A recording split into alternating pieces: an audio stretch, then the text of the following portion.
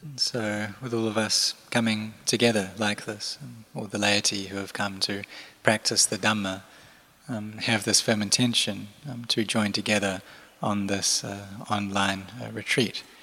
It's a very good thing, and the reason that we're able to come is because of the sacrifices of all the people who have helped to arrange this, to organize it.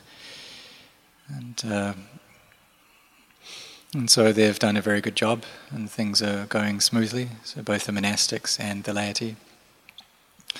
And so I give my anumodana. I rejoice in their goodness and their efforts, and also for everyone who has come to practice together, that we have this sincerity, this good intention to train our minds, to get to know about our own minds. So we can ask, what is this mind?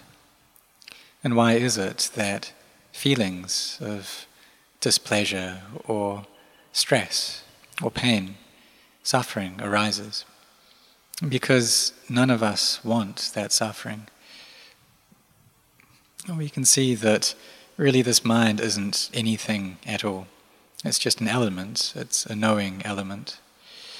But when it knows already, then problems can arise, because it's possible for that knowing element to become deluded, and that delusion leads to attachment. And when it's deludedly attached in this way, then this becomes the cause for suffering to arise. So all of us likely know about the Four Noble Truths that the Buddha taught, the truth of stress or suffering, the cause of that, its cessation, and the path of practice leading to its cessation. We see that suffering is something very natural, but none of us wish to meet with it, none of us want for it to arise. And it's not the case that we're able to abandon suffering directly, because the suffering, it has a mother and a father, it has causes and conditions. So it's this ignorance, craving and clinging which are the causes for suffering to arise, and when these are present, then suffering must arise. So we need to get to know and understand this dukkha, this stress or suffering. And we've already heard that it's pain within the body, pain within the mind, being separated from the things that we like and love, not getting what we want. This is all dukkha or suffering. And if we put all these together, or we summarize this, we can say that suffering comes due to attachment towards rupa, form, and then vedana, feeling, sanya, memory or perception, sankhara, is mental formations or thoughts, feelings, and vijnana, sense consciousness. And when there's attachment to these things, then dukkha arises. So what should we do with that when that dukkha is there? Well, the Buddha taught that we should get to know it. That when suffering arises, then we should ask ourselves, well, what is that suffering like? And so we have mindfulness there, knowing that it has come up, knowing that it's this way, it's just like this. And if we don't bring that awareness up, then we'll constantly be trying to get free from it, trying to run away from it. And we just won't want that suffering. So what we're trying to do is be free from suffering, but in a way that is devoid of wisdom. And we see that there are huge numbers of people in the world who try to relieve their suffering like this. They try to find something to solve their suffering. But all they end up by doing is just overlaying suffering upon suffering upon suffering. That when they feel stressed, they feel unhappy, then they go out and drink, or they gamble, or they go and kind of deludedly find amusement in the things of this world. And this isn't the right path. It's not the way that can really lead us out of this, but rather it's the path that leads to chaos and confusion. And by doing this, a lot of people get very stressed and they can develop neuroses. And people can even destroy their own lives due to their depression. So, and this is because they simply don't understand the suffering that arises in their hearts. So we come to listen to teachings of the Dhamma, and when we hear these, we know that we should be mindful over the suffering and see that the suffering is just something natural. That it's not necessary for us to hate this dukkha or to bring up the desire for it not to arise. Because that suffering itself, it doesn't want to be born either. That suffering doesn't want to arise. But it's just when the causes and conditions are there, then it must arise. And it's this craving, this clinging, which brings it up. So therefore we try to bring up awareness and to know these things as they're happening, to know the suffering that's there, and then get to study about it, to know it. And we see that the mind is something which receives and knows the sense impressions. And then it often gets deluded in those sense impressions as well.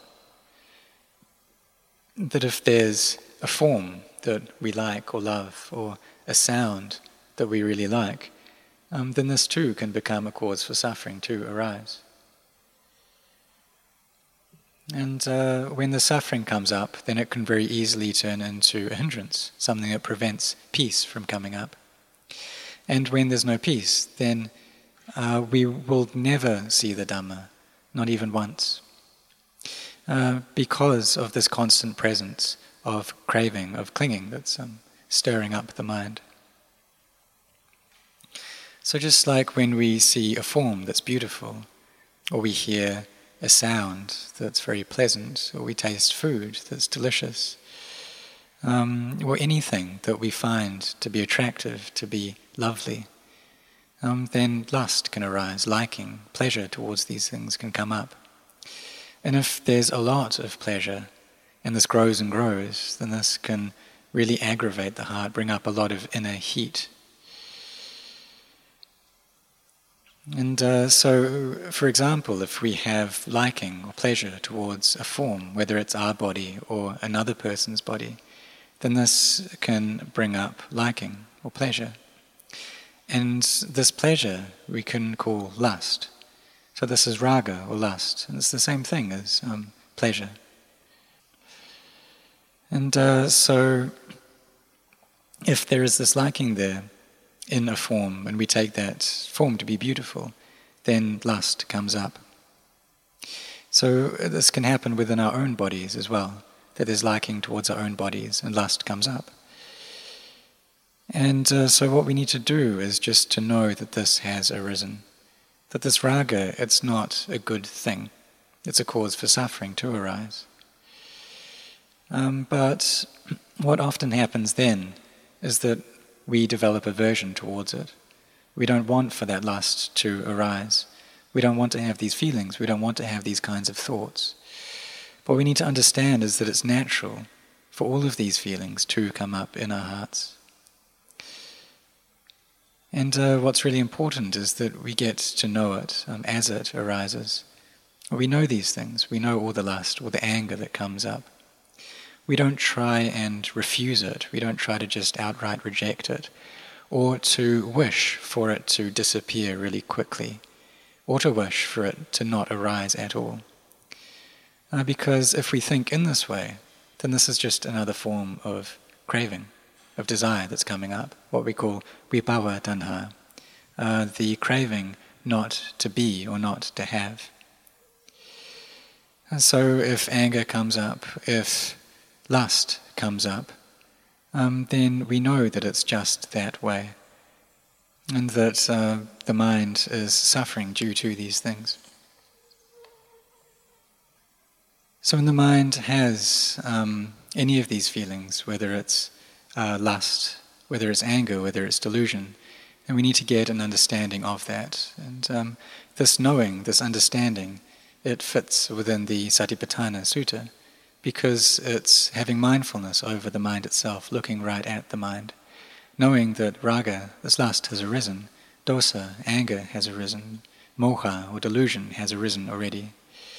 And we know that when it has arisen, then the heart will suffer. And even the things that we like, if we attach to them, then this brings us to suffering. The suffering comes up, and sometimes it can come up really, really strong, in things, or because of things that we really like or love. And so when we have feelings of anger, of hate come up, or there's lust that comes up, we need to just know that the mind is in this state, that it has these qualities in it. And if our mindfulness is well established, if samadhi, its collectedness of mind, is very strong, then we can just know that it's come up already. And when we know that, then the mind is in a skillful place. The mind is skillful at that time. And this phenomenon of lust, we know that this is something unskillful. But the mind itself has mindfulness, it has wisdom, so it's in a skillful place. It's giving rise to skillfulness. So we know that this raga arises and ceases, and then that knowing itself, that wisdom, also arises and ceases. And here is where we will experience nirodha, this cessation of suffering, or the non-arising of suffering, of all suffering. And we experience temporary nibbana, this tatanga vimutti. And initially this can just be a small amount. But when we have mindfulness here, in the mind, then if there's strength of heart, if our samadhi is strong, then our mindfulness will work well. And we'll be able here to stop any unskillful states from arising. But in the beginning, when we're practicing, then it's natural for these things to come up. It's natural for the mind to find pleasure in things, for lust to arise, for anger to arise, for delusion to arise. So we must contemplate and reflect that these things are just natural. It's not the case that we're able to just destroy them all in one go. Because lust, it's something that's very natural in the world. It actually gives people inspiration to go out and get a family, to have kids. It's something that's very natural for people to experience. But so what we need to do is to make sure that we have this foundation of sila dhamma, of virtue, of moral integrity. And even though these feelings may come up very strong, we can make sure they're kept within the bounds of virtue. But for those of us who are intent to train our minds to a higher level, to bring them up to the space where they're able to experience emptiness, freedom from all of these feelings of liking and disliking, from all greed, hatred, and delusion, then we need to train our minds to bring them to contemplate. So when this lust arises, then we know that it's arisen. And if the mind just carries on thinking about this, if it proliferates upon this, if there's a lot of energy behind it, then we'll just take everything as being attractive and beautiful. So we must be mindful here, and following up on what our hearts are doing. And so we need to think about things a bit further than just this, to not just believe what this lust is telling us. When there's this proliferation going on, we should take it a bit further. We shouldn't just stop there. We should tell ourselves that, actually this body, it's something that we can't control. It's something that needs to get old, doesn't it? It's going to get ill at some point, isn't it? It's not just something that we should, get distracted by or find amusement in. It's not just happiness that we're going to experience if we have a family. But people are going to get sick, and sickness is something natural to this body. It's not something that we're able to stop. And there are many, many forms of suffering, of difficulty that arises due to these bodies. And in the end, all the things that we love, all the bodies that we love, whether it's our body, the body of other people, we're going to have to be separated from all of these. And then the cause for suffering will come up, and then we'll suffer again. So if we contemplate in this way, then the amount of proliferation, the narrative that our mind is giving rise to should steadily reduce. And then in its place, peace will come up. And so there are many monks of old, many of these very senior monks who have had to really fight in their practice. And it's natural for these feelings to come up because they've been in the heart for an extremely long time now. And there's what's kind of taken us to be born again in this life. But we need to put up a fight as well, and to practice and to contemplate until we can give rise to inner peace, until we can get to the point where we're able to destroy or eradicate this lust. And so we should contemplate this body well and see that if the breath isn't there for just 5 minutes or 10 minutes, then it will pass away. And all of these elements, or the whole body, it will become hard because the air isn't flowing through it. And then the liquids in the body, they start to go off and smell starts arising.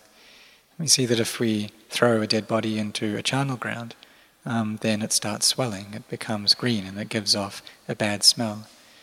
It starts breaking apart, the blood flows out of it, and different animals can come and eat it. And then the bacteria works on it as well. It starts decaying or breaking down the body, and a smell arises. And everything falls apart, and it's the bones that take the longest time to deteriorate. So we contemplate that when the body dies, then it's like this. It's something that's really not attractive. And we can ask ourselves, well, how is it then that we can become deluded by our own bodies and the bodies of other people? So we need to come back and have mindfulness here in the body. So initially we may have mindfulness of the mind, knowing what feelings are coming up. If we see this raga, this lust coming up, then we take it back to the body. And if we're able to really know this, to see this in time and understand it, then that shows that our minds have energy. And so we can see that this lust, it's just a phenomena that arises and ceases, and that liking is just a Dhamma that comes and goes. And so we see all of this just as being Dhamma. And so if mindfulness is strong, if samadhi is there, and we're able to stay with this, then we can do it. We can practice in this way. But sometimes these things just don't stick. Sometimes our samadhi is weak, and these feelings of lust are very strong, and the proliferation that happens is very intense. And so we need to see these things just arising and ceasing, and then come back to look in this body. We can recite these words of hair of the head, hair of the body, nails, teeth and skin. And this should still the lust that we have. But if it's still there, then we can contemplate even further. And contemplate, well, when the body is dead, then what will it be like then? When these organs start to decay, when pus starts flowing out, and then there's the intestines there and the feces in the intestines, and then maggots start filling up this corpse and start eating it, then we'll see that what this body is like when it's dead. And perhaps all of us have seen some kind of animal that's died already, and there are maggots infesting it. And if we don't burn a dead corpse like this, then these things come and eat it, and the bacteria consumes it. So we contemplate that if I was to die, then my body would be like this.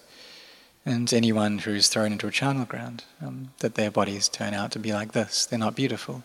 So we contemplate back and forth in this way. And it should mean that the thinking that goes on that's based upon this lust becomes less. Because if that lust is there, then the heart will be very hot. There'll be a great amount of heat inside our minds.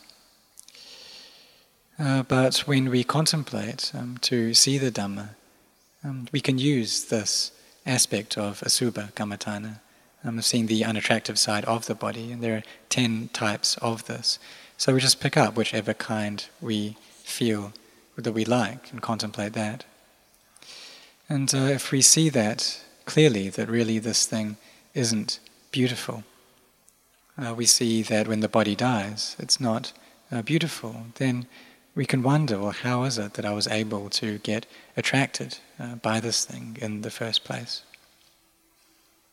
And here this shows that an understanding in the Dhamma has arisen. So there was one monk during the time of the Buddha who had a lot of parami, he had a lot of spiritual virtues, and his samadhi was very good. But at the same time, there was a lot of raga that arose, this lust came. And this came up because when he was in the city one time, he saw a woman called Sirima, who was renowned for being the most beautiful woman in that city. And so he just saw her, and then he started thinking and imagining and wondering, well, she's not so young now, and she's this beautiful, so what would she have been like when she was younger? And so all this thinking was going on, and he wasn't able to extract this from his heart. And he even went on alms round, came back, but he just wasn't able to eat the food that he had because this lust was filling up his heart, and it went very deeply into his heart as well.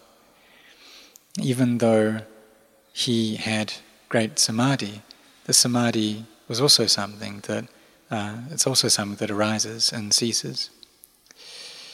So the Buddha knew about this. He knew what was going on with this monk. And very soon after this, this woman, Sirima, she died. And the Buddha was invited to do her cremation ceremony. So the Buddha invited this one monk who had a lot of lust towards her to go to this cremation ceremony as well. And there the Buddha asked everyone present, well, who wants this woman now? Who wants to take her body? That before there were many people who were attracted towards her, but who would like her now? And how much money would you pay to have her?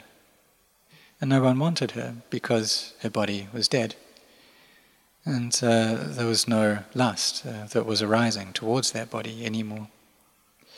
So this monk who had this lust, he was able to contemplate then and see that really this life is something that's not sure, and these bodies really aren't attractive because one point they have to pass away.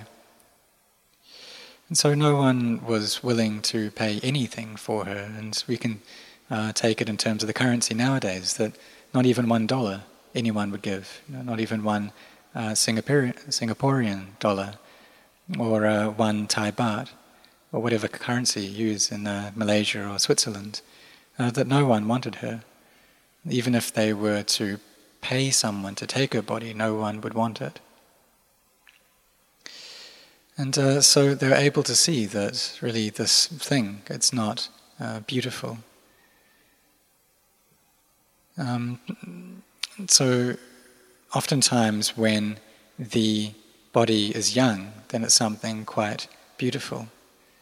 But when it gets older, and especially when it passes away, then it changes its state. So if the mind can collect together, then it can gain an understanding of this. So we see that raga, it doesn't just have its downsides. And if when this comes up, we have endurance and we're able to practice with it, then it can give rise to knowledge. So whether it's the body of a male or a female, if we take that and see it as being something beautiful, then we should contemplate that and follow up on that. look at the body, bring mindfulness here into the body, contemplate that when it's a corpse, what will it be like? And perhaps a mental image can arise. But in the beginning, oftentimes we won't see a nimitta or a mental image. It'll just be memories that we're bringing up, or thoughts that we're bringing up. But we use these initially. And we think about it in this way, that I'm going to have to get old, I'm going to have to get sick, I'm going to have to die. And everyone's going to be this way, whether it's males or females, no matter how old or young we might be. We're going to have to be this way. And when the body does die, when it starts deteriorating, then the bacteria which are already present in the body, they start to consume it. And so all these bacteria, they start to have their effect because there isn't that heat in the body that's looking after it. But when the elements are in balance, then they're able to take care of this body and to kind of keep these bacteria at bay. And so when this happens, when the body passes away, then it's not something that any of us want. These bacteria start working away at it, and it starts smelling. And the body starts to break apart. So we contemplate in this way, bringing up these memories, these perceptions initially. And sometimes when we're sitting, then this lust, it can really come up very strong. And even though before there may have been the coolness of samadhi, that now we ask ourselves, why is the heart so hot? That it's really uncomfortable, and this feeling of discomfort, it can go very deep. So when it's in that state, then we need to contemplate the body in this way. Ask ourselves what it'll be like when it dies. That it swells up like this, it starts turning green, it breaks apart. It smells, maggots start to come and eat it, animals start to come and eat it. And I had an experience of this myself when I was staying at Wat Nobapong, at Luang Por Chah's monastery. And there was a body that was there that they were waiting to cremate. But one day an arm fell off that body and a dog took it away to eat as food. So in the beginning we take these things to be me and mine. We see them as being something attractive, something that we like. Understand that whether it's our body or someone else's body, that it is something attractive. But we need to think that if the breath stops for just 5 minutes, if the fire element isn't there looking after the body, then it quickly turns into something that we don't really like. And so how is it that our minds get deluded, and what are we deluded in? And we should come to get to know these things. And when we can bring up this asubha, this perception that the body is unattractive, then this should relieve the lust that we have. And we can ask ourselves, how is it that we become deluded in these elements? How do we get deluded in earth, water, fire and air? We need to bring up knowledge in our minds, bring up these perceptions in our minds, and contemplate them back and forth, so that our hearts can feel at ease. And through this, the raga that used to cover over our minds should lessen and reduce. So in contemplating like this, what we're doing is walking this path of sila, samadhi and panya, of virtue, of collectiveness of mind and of wisdom. We're walking the magga, that path which takes us to destroying the kilesas, the defilements. Because these defilements and this attachment that we have, like lust, for instance, this can cause us a lot of damage. But when these things aren't there, then suffering just doesn't arise, because that attachment isn't there. That the cessation has come up due to the absence of defilements, and we experience nibbana. So in this practice of meditation, of training our minds, we carry on doing it until the mind becomes empty from all attachments. And this here is the experience of nibbana. And if our minds have energy, then they'll be able to contemplate in this way. Contemplate to gain inner peace, to see things with clarity, to see nibbana clearly. And we contemplate the body as being something unattractive, whether it's our body or other people's body. And in this way, the mind becomes bright. And so there's a saying in Thailand that when we find beauty in the body, what we're doing is seeing the corpse of a ghost as being something attractive. But what is the corpse of a ghost? When we contemplate, we see that when we die, then it's like we turn into a ghost. And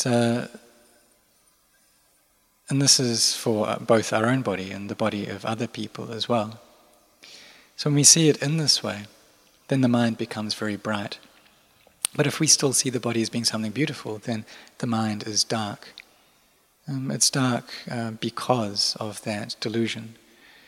But when we contemplate and see the body as being asubha, something that's not beautiful, then the heart becomes very beautiful, it becomes very bright. It gains a lot of energy. So we can do it this way, we can contemplate the body as being just a pile of earth, water, fire and air. And we have this opportunity now to practice in this way, so we should use that well. And if the mind is really stirred up by these things, then as we contemplate, it should become calm, it should settle down. And so as we contemplate the elements, then the mind can become cool, it can become relaxed, it become settled and collected. So we see the body as being a collection of elements. We see the body as when it falls apart and decays. And as we carry on contemplating, then we'll understand that there's really nothing there, that it's anatta, it's not self. So whether we're seeing this aspect of inconstancy, then we'll see it right there. We'll see the stress in it right there. We'll see how it's not self right there. And we'll see its emptiness there as well. And the mind gains freedom from attachment temporarily. The mind and the body separate out. The mind and all its objects separate out. And there won't be any greed, hatred and delusion there. And we'll see clearly that this path is really that which takes us to seeing the Dhamma, to knowing the Dhamma, to attaining the Dhamma with clarity. Because we've already experienced emptiness, we know that it's like this.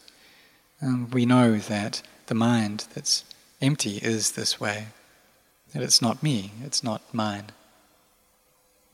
And when this understanding is very clear in the heart, then it will become separated from this world. So we see the world as being all the things that we attach to. But in this state, the mind becomes lokuttara. It goes above the world, beyond the world, it turns empty. And there's no defilements there anymore. There's no lust, there's no aversion. And the mind becomes very bright. And we can call this a temporary nibbana at this point. So when we see clearly, then it's like this. And the faith that we have will be very firm. We won't have any doubts. And a lot of effort will naturally come up. We'll have this sincerity to carry on with the practice. And so there'll be this fullness of energy, and we won't retreat. And so we must try and practice and do this every single day to develop our minds in this way. And so we practice like this, and how I've explained. Seeing the body as being just a collection of elements, seeing it as being something empty. And when we reach the point where this path of sila, samadhi and panya, where it gathers together, where there's this magga samakhi, the harmony of the path, and then the insight we gain will be very clear. We'll see that really this body is not me, it's not mine, it's anatta, and here knowledge arises. And there's an emptiness that comes up. And we understand that the number of lives that we have left to live in samsara reduces and reduces. This is what happens when we see into anatta. And then the heart becomes very cool and very peaceful once more. And as practitioners, we understand that the number of existences that we have is steadily reducing. It's coming close to the end.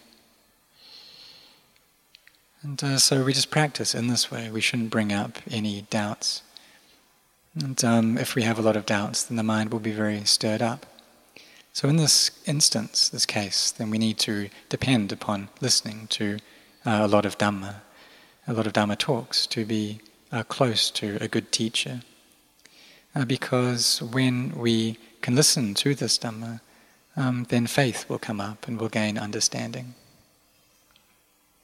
So we do need to initially depend upon a teacher like this. But as we carry on practicing, then we'll gain knowledge of ourselves and we won't need to depend upon a teacher so much. But first, this listening to Dhamma talks is something that's important. To listening to someone who has practiced already, who has practiced this path already. So like Luang Por Chah, Ajahn Chah, for instance. That if we stay close or we really take heed of their teachings, then our own practice will go very quickly. So therefore now, for all of us, we have a very good opportunity. And it's natural, though, however, that when we're practicing, these feelings will come up. This lust comes up, and even though we don't want for it to arise, it still arises because it's just natural. That's just what happens. We may not want for the mind to be stirred up, but it gets stirred up by these things. So we try to see that these things are just natural. And sometimes the mind is really in a chaotic state. It's really in a bit of a mess. And so here we need to endure, to bring up this quality of khanti, to put in our practice, to try and bring up our sincerity, to carry on with this practice. So when lust comes up, then we can recite these words of hair of the head, hair of the body, nails, teeth and skin, of kesa, loma, naka, danta, tacho. But if this doesn't stick with our minds, then we need to go a bit further and contemplate the things in this body, contemplate the blood, for instance, or the body just being something unattractive, being full of maggots, for instance. We can recite this word, patikula, patikula, which means unattractive or disgusting. And so these meditation words can help to bring our minds to peace, to relieve the lust that's there within them. And so the mind that was originally deluded will then turn into a mind that has knowledge. And so when we have this mindfulness and wisdom there, then knowledge will need to come up. And even though it may just be a little bit, at first, we just carry on with it. We explain to our minds, we try to teach our minds constantly. Do this every single day, train like this every day. And in no long time, then peace will arise. We will all gain an understanding of the Dhamma. So may all of you set your intentions in this way.